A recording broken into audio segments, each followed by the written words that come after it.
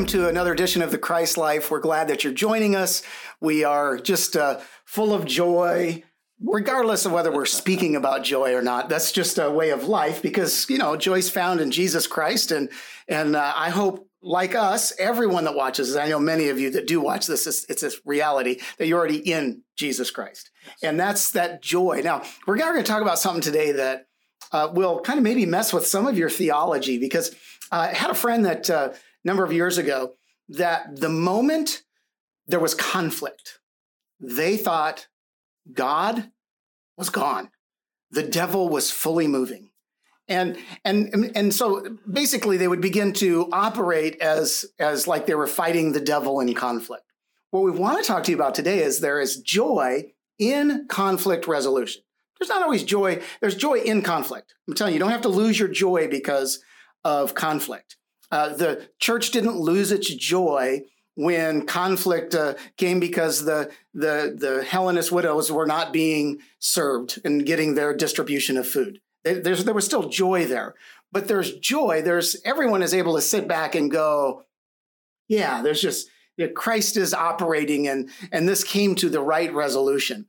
In fact, even in our world, and this can be true with all of us, there's something that happens when resolution comes. In any kind of storyline, whether you watch TV or you read books or you go to movies, that you're going to find there's always conflict because there's this tension that builds through conflict. Sometimes the conflict is internal conflict, the character versus themselves. Or in other cases, it's the good guy versus the bad guy. It's character versus character. Or sometimes it's character versus nature or technology or, superheroes, whatever it might be. There's conflict. And as the story progresses, as the story grows, there's the tension that grows. And in all kinds of conflict, there is tension. And one of the things about tension that is true in our bodies, as well as in conflict, it's intended to move you. Tension's not meant to break, though it gone too far. It can break. But tension ultimately is meant to bring you back to a place really that you were intended to be in the first place. And so, oftentimes in life, and we read these stories, we put ourselves in those characters because we're looking forward to the resolution. But if you've ever had conflict in your home, in your family, you know that it doesn't get resolved always in 1 hour. It would be so nice if it did. One person says the right thing, and this is the classic Hollywood, and the teenager realizes the error of their ways. Yeah, like that happens like really quick. But here's the joy principle. Let me give it to you really quick. But joy is a relational reality. It's found in our relationship with the Lord and our relationship with others. But it's important to note that when you understand that joy is a relational reality, conflict is also a relational reality. Now, you may be watching this and the conflict for you is internal. I think the principles can be applied there, but there's a different belief system that you kind of have to work with this, so you're not double-minded there. But ultimately, conflict is person to person. It can be group to group. It could be internal in a group, but conflict is always relational. And so I want to explore Philippians chapter 4, verses 1 through 7, as Paul he starts to deal with a conflict that's taking place. He says, "Therefore, my brothers, whom I love and long for, my joy and crown, stand firm thus in the Lord, my beloved." Then he says, "I entreat Euodia and entreat Syntyche to agree in the Lord." There's your conflict. These two people, there's conflict going on with them. Yes, he says, "I ask you also, true companion, help these women who have labored side by side with me in the gospel together with Clement and the rest of my fellow workers whose names are in the book of life." So this isn't saved and unsaved person. These are two people whose names are written in the Lamb's book of life, and yet the relational reality is there's conflict. And he goes on, he says, "Rejoice in the Lord always. Again, I will say, rejoice." There's a reason this is written here. And you may not find yourself rejoicing in the middle of conflict, but you can. You can find reasons to rejoice continually in the Lord. Let your reasonableness be known to everyone. The Lord is at hand.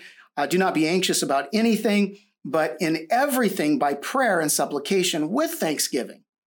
Let your requests be made known to God, and the peace of God, which surpasses all understanding, will guard your hearts and minds in Christ Jesus.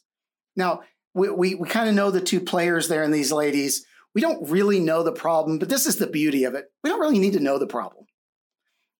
Immaturity really focuses on the problem. Immaturity says, this is the big deal. I'm right, they're wrong. And if they only saw it my way, then everything would be okay. When I was first married, I was really immature, and I said things like this to my wife: I'm not perfect. I'm just close as you're ever going to get. That never went over well, ever went over well. But typically in conflict, we tend to think, I'm right, they're wrong. And so Paul, when he's really working through here, he's getting us to focus in on what is right. So when we're praying and we're bringing these things before the Lord, we're to do it with thanksgiving, because conflict will always make you really begin to think of all the reasons you're not thankful. You all of a sudden you're seeing all the negative, all the bad, all the horrible things in that person. When you begin to thank the Lord for his goodness, his kindness, and you begin to thank him for the things that are in your life, it does begin to change. And I think and this is kind of where we're going to talk a few minutes about, there really is a prescription to all this. And when you begin to employ this prescription, whether the conflict, I think, like I said earlier, if it's an internal conflict, it does apply. Greater issues there, though, but certainly relational one-on-one within a small group. If you're finding that you are in your life group, there is conflict, or even in your ministry groups in the church, one group has an issue with another group because they're not leaving the kitchen clean, or whatever it might be.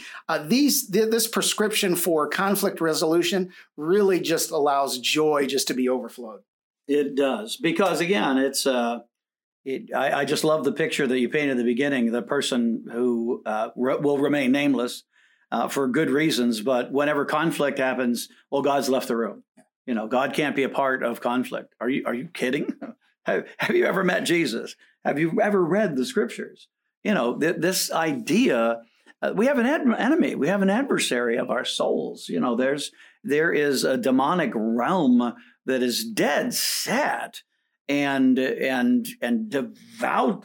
devoutly committed to disharmony and disunity and dis-ease and all of those kind of things. And so when you have a couple of people who are coming together, the idea that we're going to agree, or that we even have to agree about everything, it's just ridiculous. There's going to be dispute. There's going to be disagreement. There's going to be, at some level, this disharmony. There's going to be conflict. It's going to happen. It is a relational reality. Well, you just can't say that one enough, Rich, because that's the truth. Joy is a relational reality. It is. When you have joy, one of the first things you want to do is share it with somebody. When some amazing thing happens to you, it's just like, I got to tell everybody. When you remember when you first met the Lord, those of you who know him well, just that the understanding of his mercy and his love and his kindness, it just filled your heart with joy. It's like, I'm found. Woo! I got to tell somebody. I mean, that's the first thing that comes to mind. I've just got to, and who am I going to tell? I'm going to tell the people that I love. But then you start finding out that the love of God is for everybody. And so I start loving everybody. Well, now I have a whole bunch of people that God has put me in this joyous, loving relationship with that I don't even like. But God's put me there. He's given me this thing. So what do I do with that? And you have to resolve these issues. You have to deal with these kind of things. And the simple truth that we want to share with you today is that there is, as Rich said really well, there's a prescription for this. This is something that everybody has. Nobody gets away from this particular issue. Nobody lives life without some level of this issue of conflict.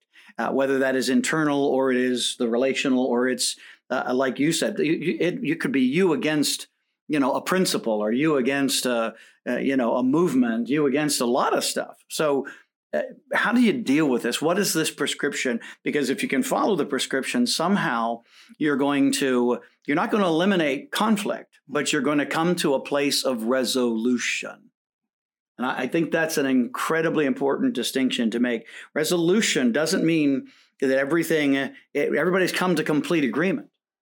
It doesn't. It just means that a unity is reestablished, a harmony is reestablished, a sense of oneness, a sense of purpose, a sense of resolve has come to us in the middle of these things. And sometimes, quite frankly, we agree to disagree about certain things, and they don't separate us. Why? Well, because here, let's get into the prescription. Part of the prescription is that God is with you, that God's presence is an everyday part of your experience. And that's why, he can say, you just rejoice in the Lord. Rejoice where? In the middle of because you're at agreement. No, we're not at agreement. So you don't rejoice because you're at agreement, or you don't not rejoice because you're not. You rejoice in the Lord always. Why? Because I'm in him, and his presence, God's presence is with us. Here's what he actually says in this scripture when he says this whole thing about, rejoice in the Lord, and why I say to keep doing that. And because this will provide you, I love the phrase that's used in the ESV here, reasonableness. It'll put you in a place where you can re-see what's going on in a whole different light, in specifically the light of his presence. Why? Because the Lord is at hand. What a powerful word.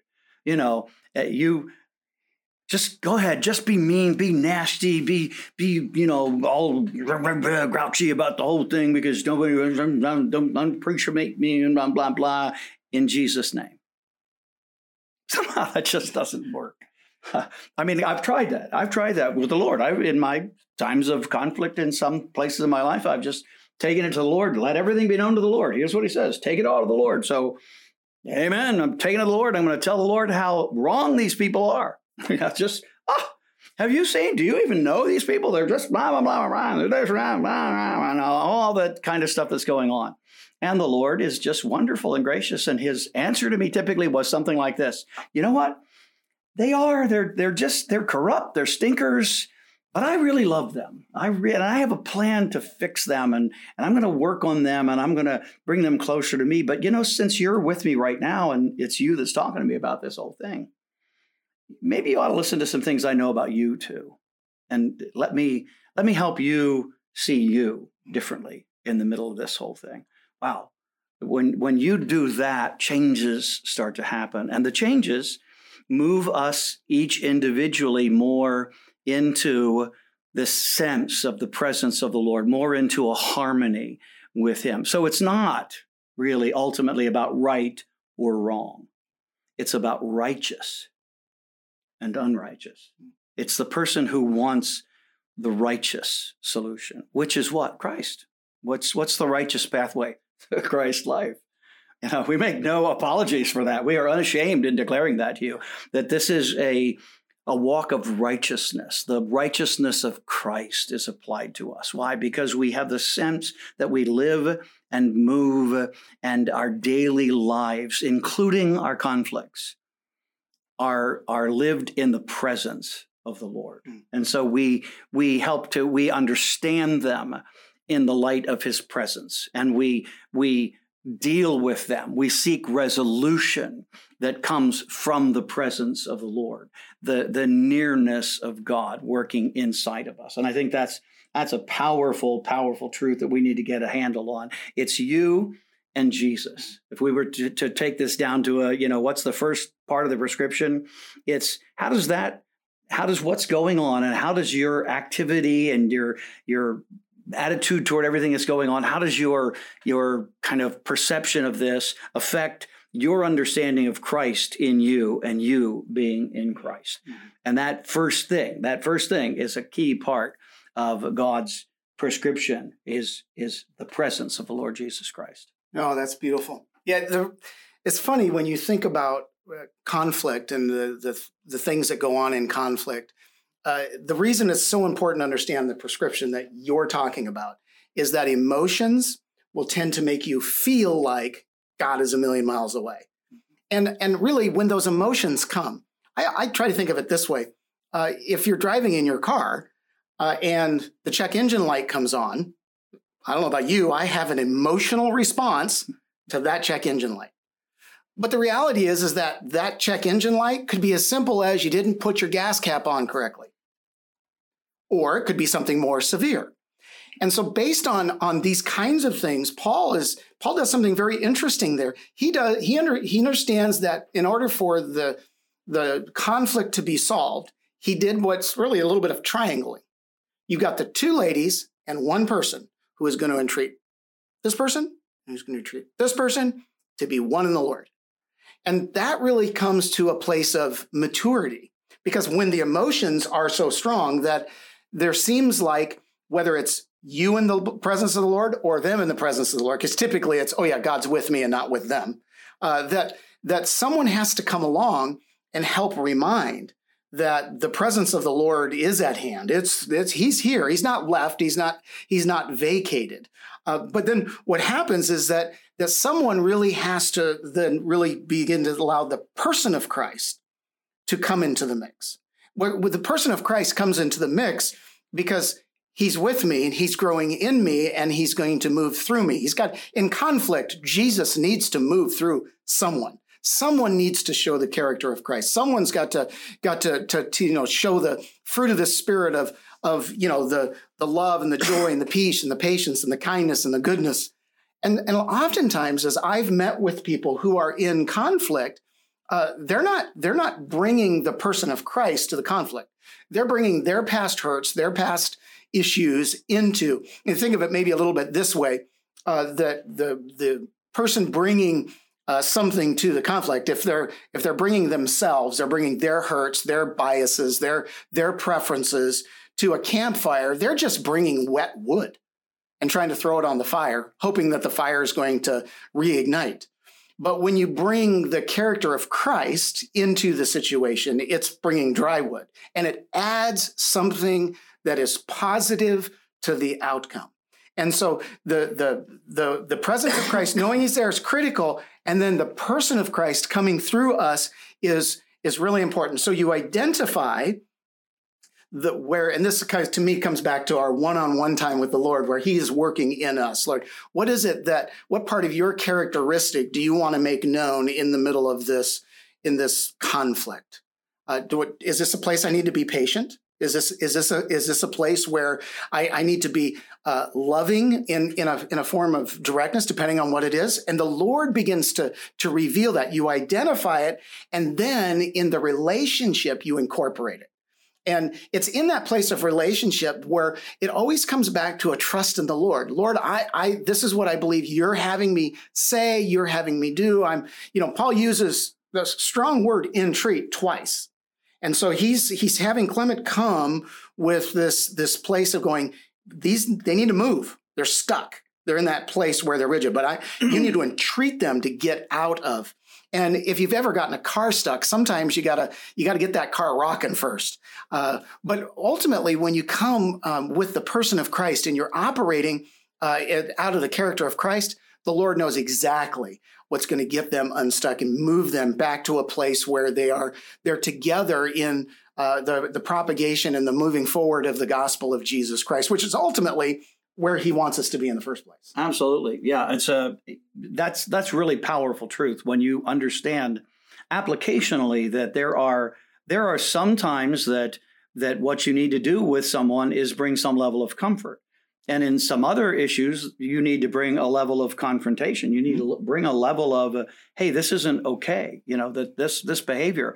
The scripture is full of that. The word of God that comes to us is profitable for rebuke as well as instruction in righteousness. And so, but you got to imagine those two are delivered differently.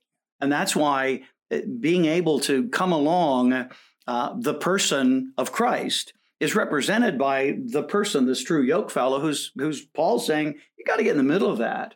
And we've got to come to some level of resolution. That doesn't mean Euodia stops being Euodia and, Syntyche stops being Syntyche, or that they even completely are in fullest agreement about what it ever was the conflict.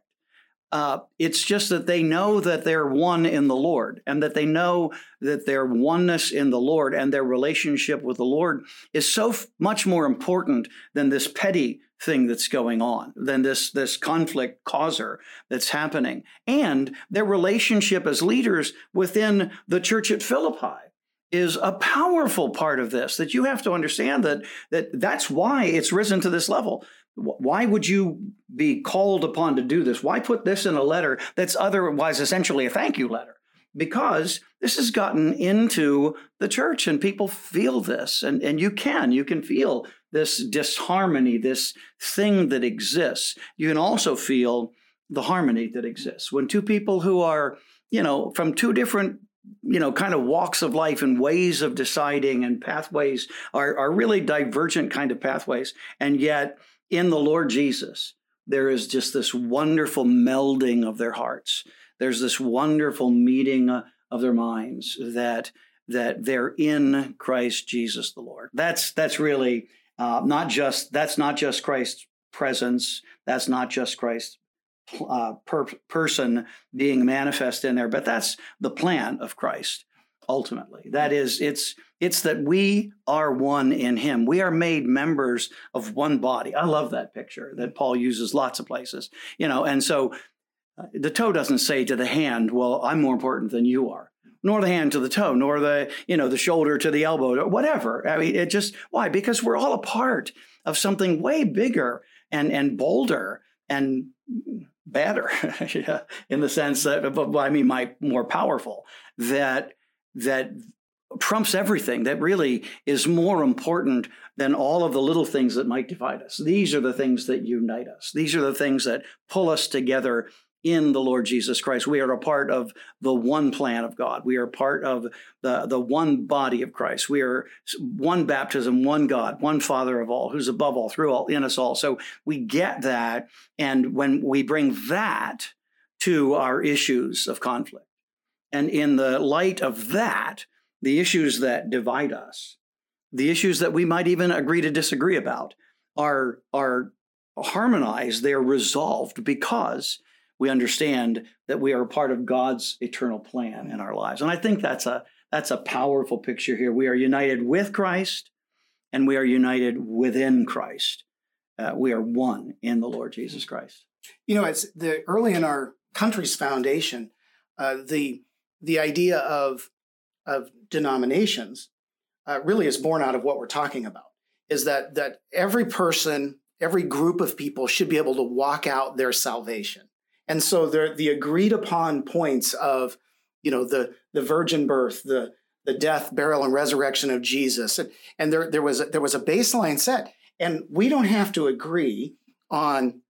We'll just throw this out there: once saved, always saved, versus losing your salvation, in a heartbeat's moment. We don't have to agree on that, but we can agree in the Lord. And so there can be some harmony even with these different beliefs. And I want to encourage many of you, if you struggle with, well, they're just off in their theology, and this is where a lot of this is reflected in the world, I would entreat you to be united in the Lord, and not worry about, going out there and finding all the things that people are saying wrong, but to really work in your part, which ends up being together with their part, to see Jesus Christ glorified and him exalted as we live with him and in him. And so, Father, thank you for helping us to experience the joy of conflict resolution. I pray for the person in conflict that, Lord, you would guide them and direct them, that, Lord, their times with you would be enriched and strengthened. They would hear your voice in an ever-increasing, clearer manner in Jesus' name, so that they can be obedient. So your person might be made known through them, and your plan lived out through them as well. In Jesus' name, amen. Hey, thank you again for joining us. We hope that our time together has been a blessing to you. And it doesn't have to end there. If you want to find last week's sermon, you can go to Facebook, YouTube, or you can listen to us on the audio podcast. You can let us know if you'd like to be further connected in a life group. But let me go ahead and pray as we close and say, God, thank you for being with us, Lord God. Thank you for helping us to carry your words, Lord God, and change our lives, Lord. Help us to carry your love to those around us. And we thank you for what you are doing. In Jesus' name, amen. God bless you, and thank you for being a part. We hope to see you soon.